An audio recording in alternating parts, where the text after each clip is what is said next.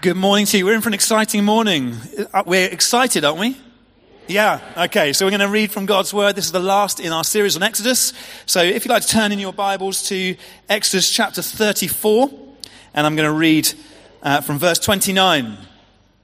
When Moses came down from Mount Sinai with the 2 tablets of the testimony in his hands, he was not aware that his face was radiant because he had spoken with the Lord.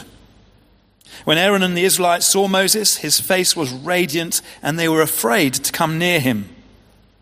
But Moses called to them. So Aaron and all the leaders of the community came back to him, and he spoke to them. Afterwards, all the Israelites came near him, and he gave them all the commands the Lord had given him on Mount Sinai. When Moses finished speaking to them, he put a veil over his face. But whenever he entered the Lord's presence to speak with him, he removed the veil until he came out. And when he came out and told the Israelites what he had been commanded, they saw that his face was radiant. Then Moses would put the veil back over his face until he went in to speak with the Lord. This morning's talk is called The Tale of Many Mountains. How to walk in the presence of God. The Tale of Many Mountains. And so we're going to explore this story. And I want to begin by telling you one of my own stories. I used to be a member of what I call the Madame Tussauds Club, the MT Club. And I don't know if anyone here has ever been to Madame Tussauds. It's a great place to go to. It's a nice place to visit in London if you're there. And I bought a membership one year. And so I had my club card, which meant I could just go in and out of Madame Tussauds anytime I like. And it also meant that I could go into things like Thorpe Park and Alton Towers anytime because they're all owned by the same people. So I loved this card. And sometimes I'd meet friends for a coffee in London and kind of head down to Madame Tussauds and go in. And it's all full of waxworks of famous people from around the world. You know, there'd be Barack Obama there and, you know, David Beckham and the Queen and various others that you could stand next to and have your photo with and kind of, you know, trick people that you were hanging out with, all the celebs, all of that stuff. And one particular time I was there with a friend and we kind of went around, had a look, sat in the cafe, had our coffee. And then after the cafe, you go down some steps. And as you go down the steps, it gets darker and gloomier. And then they start pumping out these kind of horrible back street of London kind of smells. Not the kind of smells you really want to be smelling, but it's not nice, it's getting darker, and then you become aware of some sort of kind of high violin music. You know, again, it's meant to put you on edge, and so this kind of music is kind of it's kind of meant to make you feel a little bit more tense. And then as you step down in these steps, you're going into the Chamber of Horrors, and you become aware of another noise, this, and your heart begins to beat a little bit more, and you're kind of on edge going in to look at these waxworks of people who've done terrible things, or, you know, various tools, instruments of punishment throughout the ages. And it's not that nice a place to hang out in, actually. But I went down there that day, and I was wearing, I suppose, quite dark clothes like today, and so I had this idea. And I went to the corner. I found this little corner with a shaft of light coming down. And I stood there and I thought, I'm going to stand here as still as I can. And I'm going to pull off the most evil face I know how to pull off. That's about as evil as it gets for me.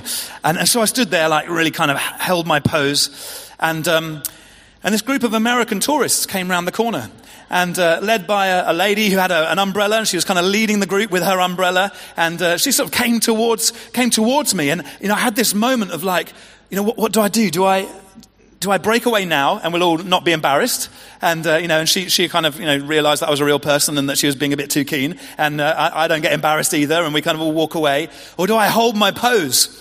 But literally, as I was trying to kind of make that decision, in a few split seconds, I'd missed my opportunity. Because she was marching towards me with kind of her hand outstretched, going, "Oh my goodness, they're so real!" Apologies to any Americans in the house, that's a terrible accent, I know. "They're so real, aren't they?" And then she stretched out her hand, and she was going to stroke my face. She's like, "This one's even got stubble!" And I was like, "Oh no, what do I do? I'm trying to hold this evil face without smiling." And I could feel the smile beginning to creep to my face, and I thought, this is going to be really awkward if I just do a little smile at her. So I just held my pose and my evil face for as long as I could. And I did what only I thought I could do in that moment. Bam! out like that and jumped out. I'm so sorry. Gosh, sorry, you nearly went up into the ceiling. I'm so sorry.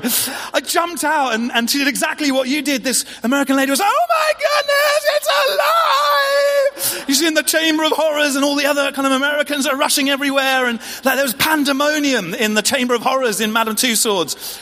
I had such a great time. I just carried on for about half an hour, just jumping out at people, causing mayhem. It was brilliant. So that's a nice little pastime if it's a rainy day.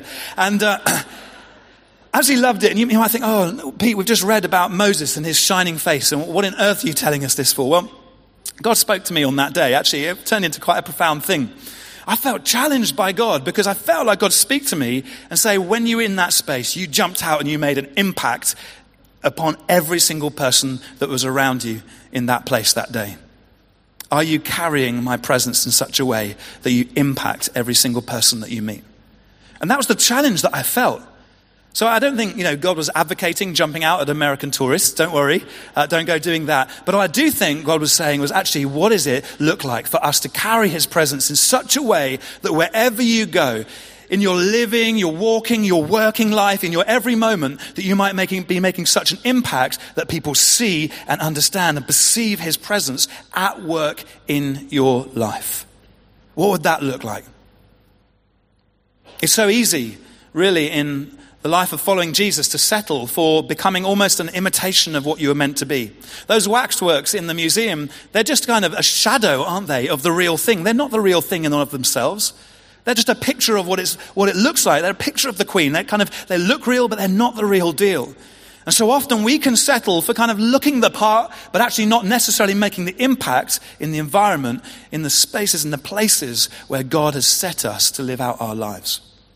And as Moses walked down this mountain, this Mount Sinai, having encountered God, his face was so radiant with the very presence of God that the people there even stood back from him. Aaron, who had been on the journey, had been on the adventure, been in the whole story of Moses' adventures, even Aaron stepping back from Moses, such was the impact that Moses had as he was carrying the very presence of God stepping off that mountain. Got to this place, didn't it, where Moses had to wear a veil over his face. Such was the encounter and the awesome presence of God that seemed to accompany him and impact the people around him. Well, I wonder if you might be the kind of person who could carry the very presence of God, so much so that you impact the world around you. Now, every suddenly has a story behind it. So this suddenly for Moses, as he meets God on the mountain and comes down the mountain, this mountaintop experience that all of us may sit here this morning and think, do you know what, I want that, I want to shine, I want my face to radiate. We may all feel that and think, I hear that story, I want to carry that too. Every suddenly has a story. And so we want to explore the story behind Moses that led to that suddenly moment of his presence so full and radiant in the face of Moses. And that story is the tale of many mountains, how to walk in the presence of God. So if we rewind a bit to Exodus chapter 3, and we've been looking at a number of chapters from Exodus over our series as we come to bring that into land today. We go back to Exodus chapter 3, and we find that Moses had many encounters with God on mountains. And the first mountain that we're listed with in Exodus 3 is Mount Horeb. It literally means a place of desolation, a place of desert. And Moses had found himself in the desert for about 40 years, tending sheep, getting on with a quiet life, having run away from his life growing up in Egypt because of things that had gone wrong in that place. And he's in that place of desert on Mount Horeb when God appears to him in a burning bush. And here's the thing, here's the lesson, our first lesson from our first mountain, that God is intent on teaching Moses as he learns to walk in his presence. And it's simply this, that God promises his presence will go with us. He promises his presence will go with us. You see, when Moses encounters that burning bush, his response is to say, God, not me, surely not me, it can't be. In fact, Moses hides his face. Far from having a face that's radiant with God's presence, we're told in Exodus 3 that Moses hides his face from God's presence and says, you can't send me, I can't do this, there's nothing. And you read the chapters there and it's all the excuses that Moses is trying to list to say, this is impossible, it can't happen. And does God answer Moses with, come on, Moses, you're all right. You're actually good enough. You can do this stuff, Moses. You keep going at it. You keep going at it. No. God doesn't answer Moses like that. God answers Moses quite simply. It's almost like he ignores Moses' question and answers Moses just simply by saying, my presence will go with you. That's the promise. Now, you may feel yourselves that, who am I? Have I got the gifts to walk in the presence of God?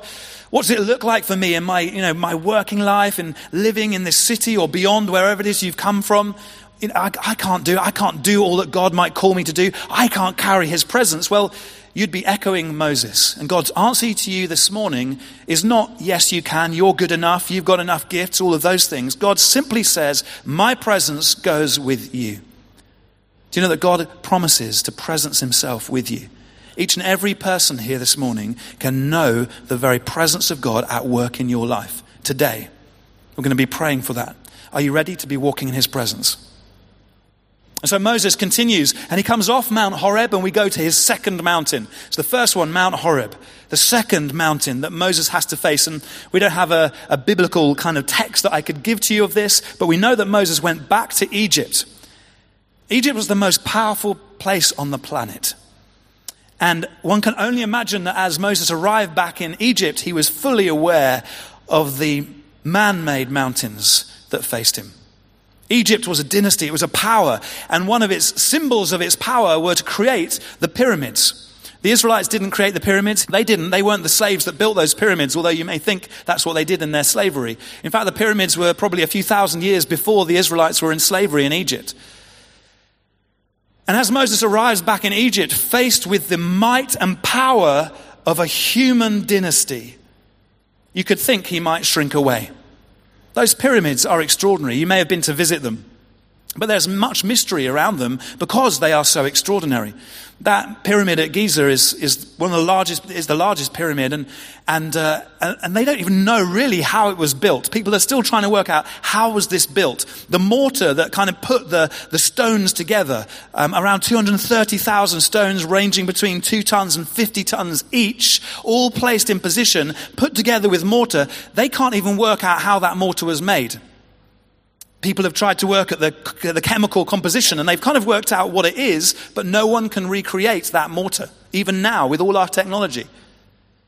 This was a dynasty that was powerful, that understood things. In fact, there are some conspiracy theories that actually even aliens built the pyramids because no one can understand how the Egyptians managed to do it. But they were all about celebrating their glory and turning their pharaohs into gods. And as Moses walked back into Egypt, he was faced with the fear of seeing the strength and power of humankind.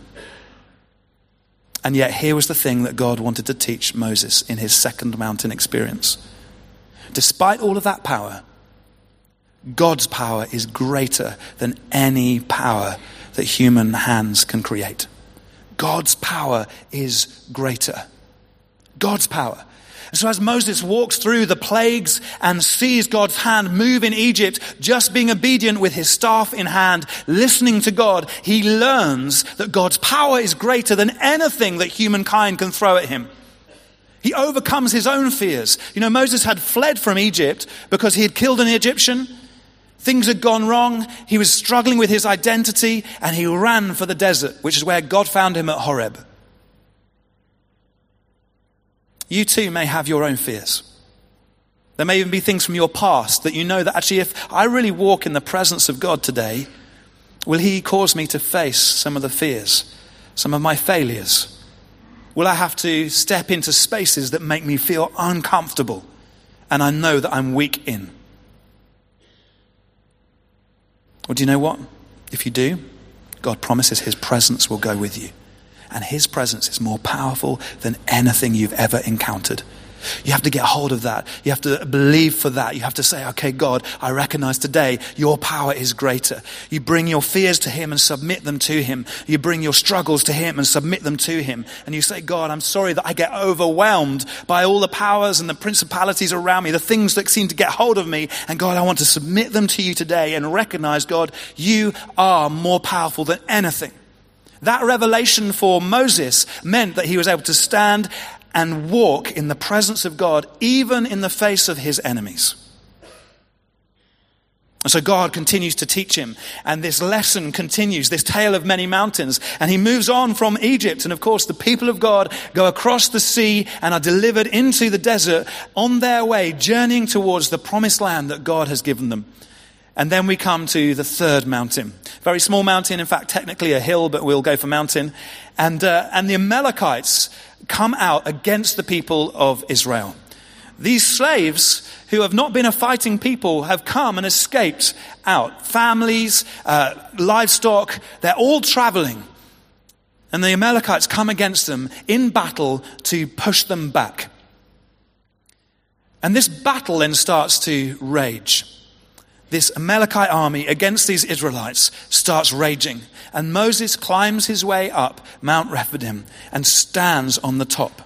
And we read there in Exodus chapter 13 that every time Moses raised up his hands over the battle, the Israelites would take ground. But every time his hands lowered, the Amalekites would take ground.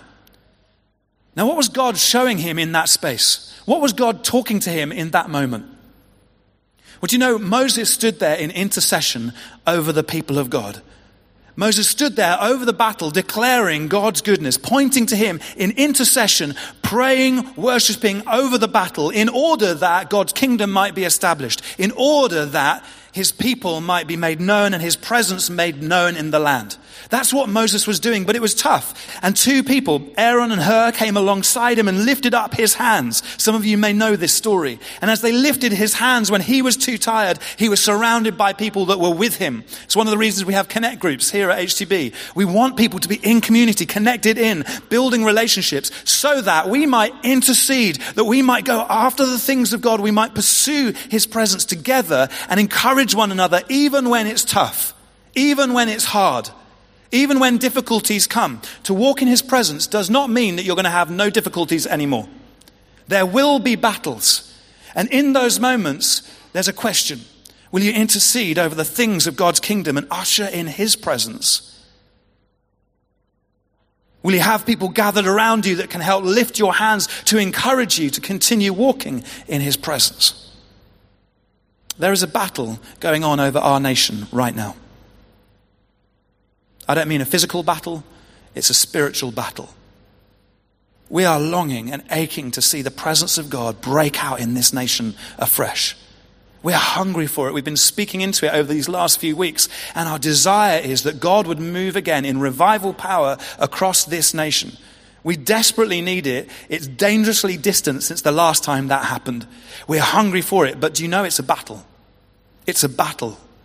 And God is asking you, men and women sitting here this morning, to say, will you intercede? Will you lift up your hands over this battle and in Jesus' name begin to declare his presence, recognizing that his presence goes with you, recognizing that his power is greater than anything else that could be thrown, and standing over the battle in order that we might see his presence established in this land.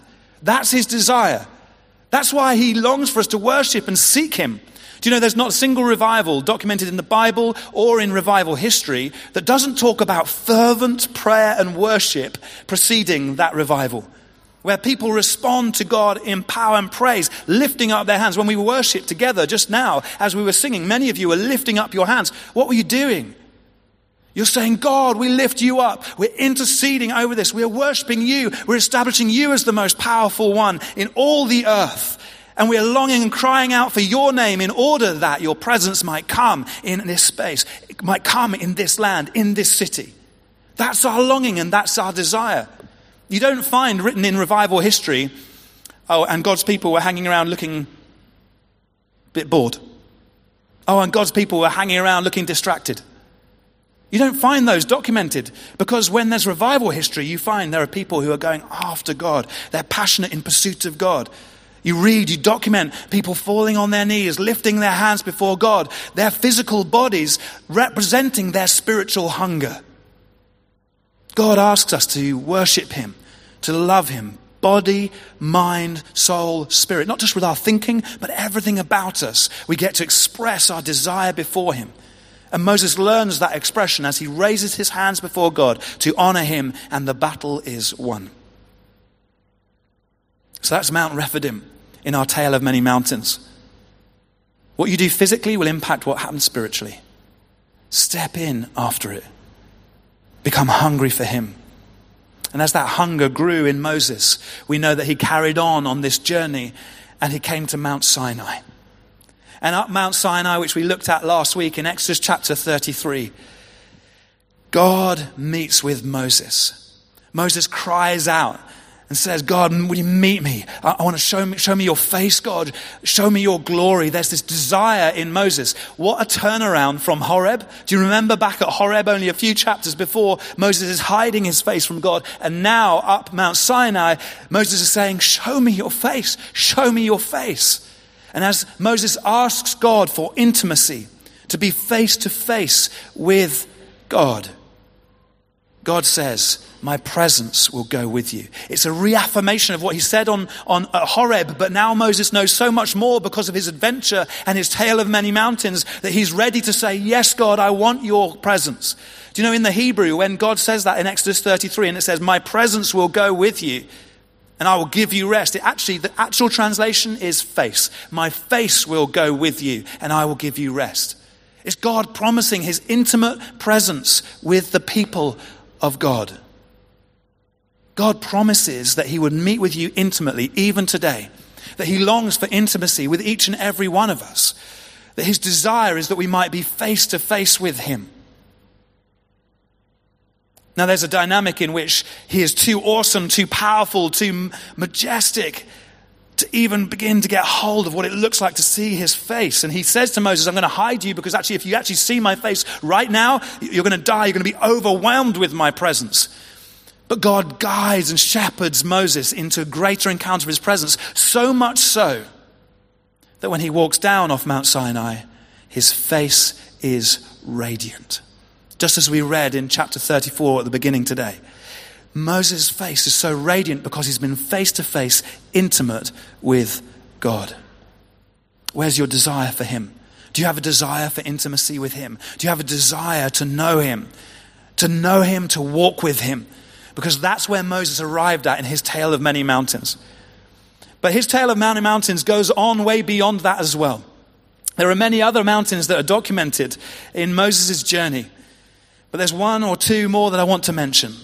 Towards the end of his life, we get to Numbers 34. And Moses has been traveling, journeying with the people of God, being a demonstration, being transformed by God so that he carries his presence, God's presence to the people, and they all grow in their knowledge and wisdom of who he is. And it comes to the point when God is going to deliver them into the promised land. And Moses climbs up another mountain, Mount Nebo.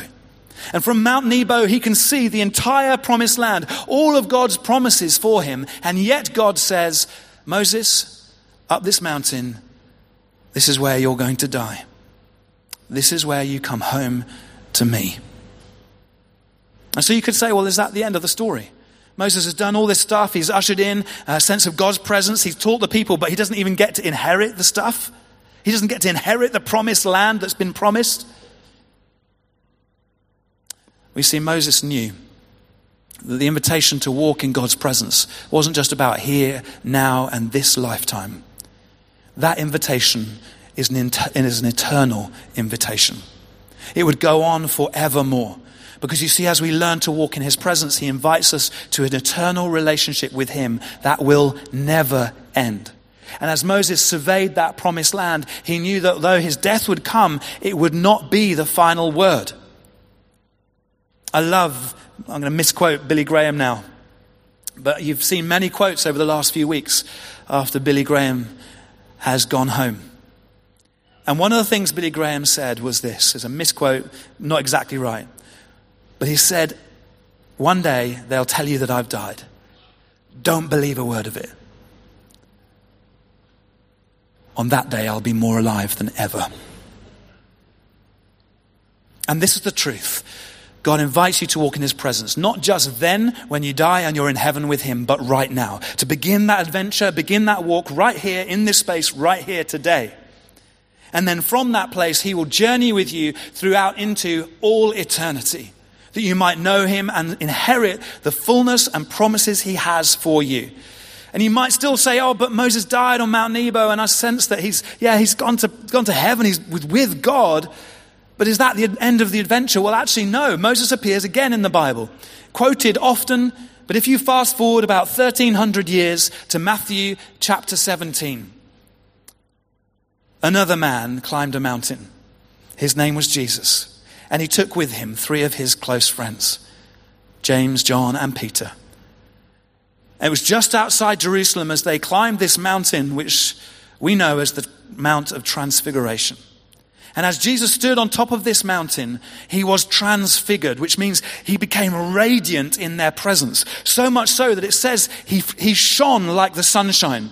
Something happened physically to him that so manifested the incredible presence of God that he shone. His face was shining, his whole body was shining. It's like an upgrade on Moses' shining face.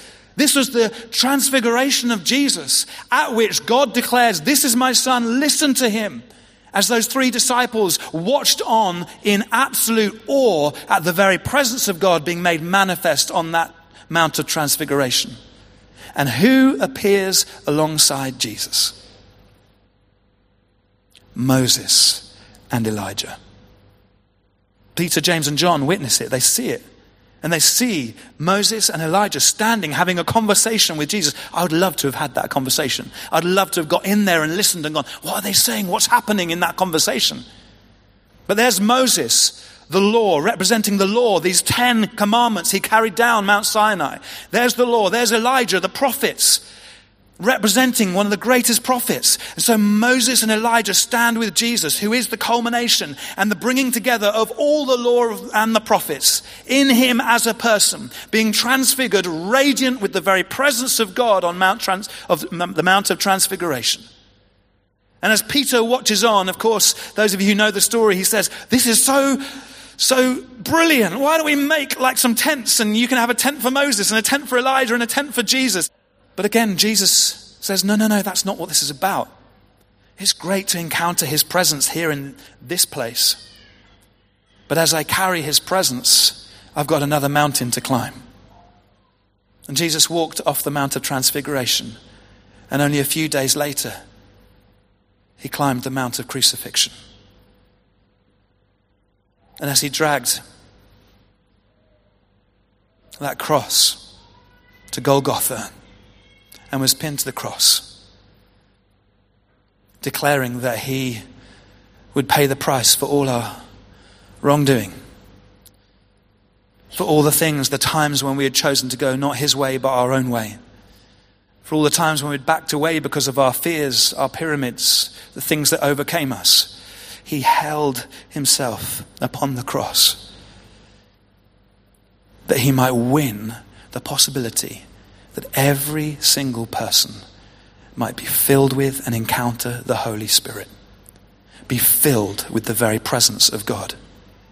You see, because of his death and his resurrection, overcoming death, he now has all the power, all the authority, the greatest power. This is our God to forgive every single sin in your life, to forgive everything, to wash you clean even today, to make you new, to make a new creation out of you so that you become a temple of the Holy Spirit. So that he washes you clean to fill you so full of his presence that you too might radiate his presence everywhere you go.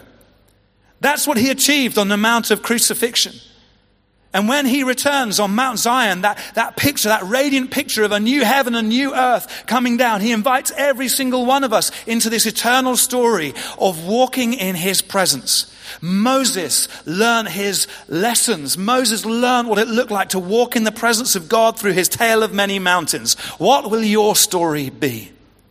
What will your story be as you learn to walk in his presence? Because today God invites you to know that his presence goes with you. To know that his power is greater than any other power. To know that as you intercede and seek him and raise your hands before him, you will see him move in power, overcoming the battles that you face.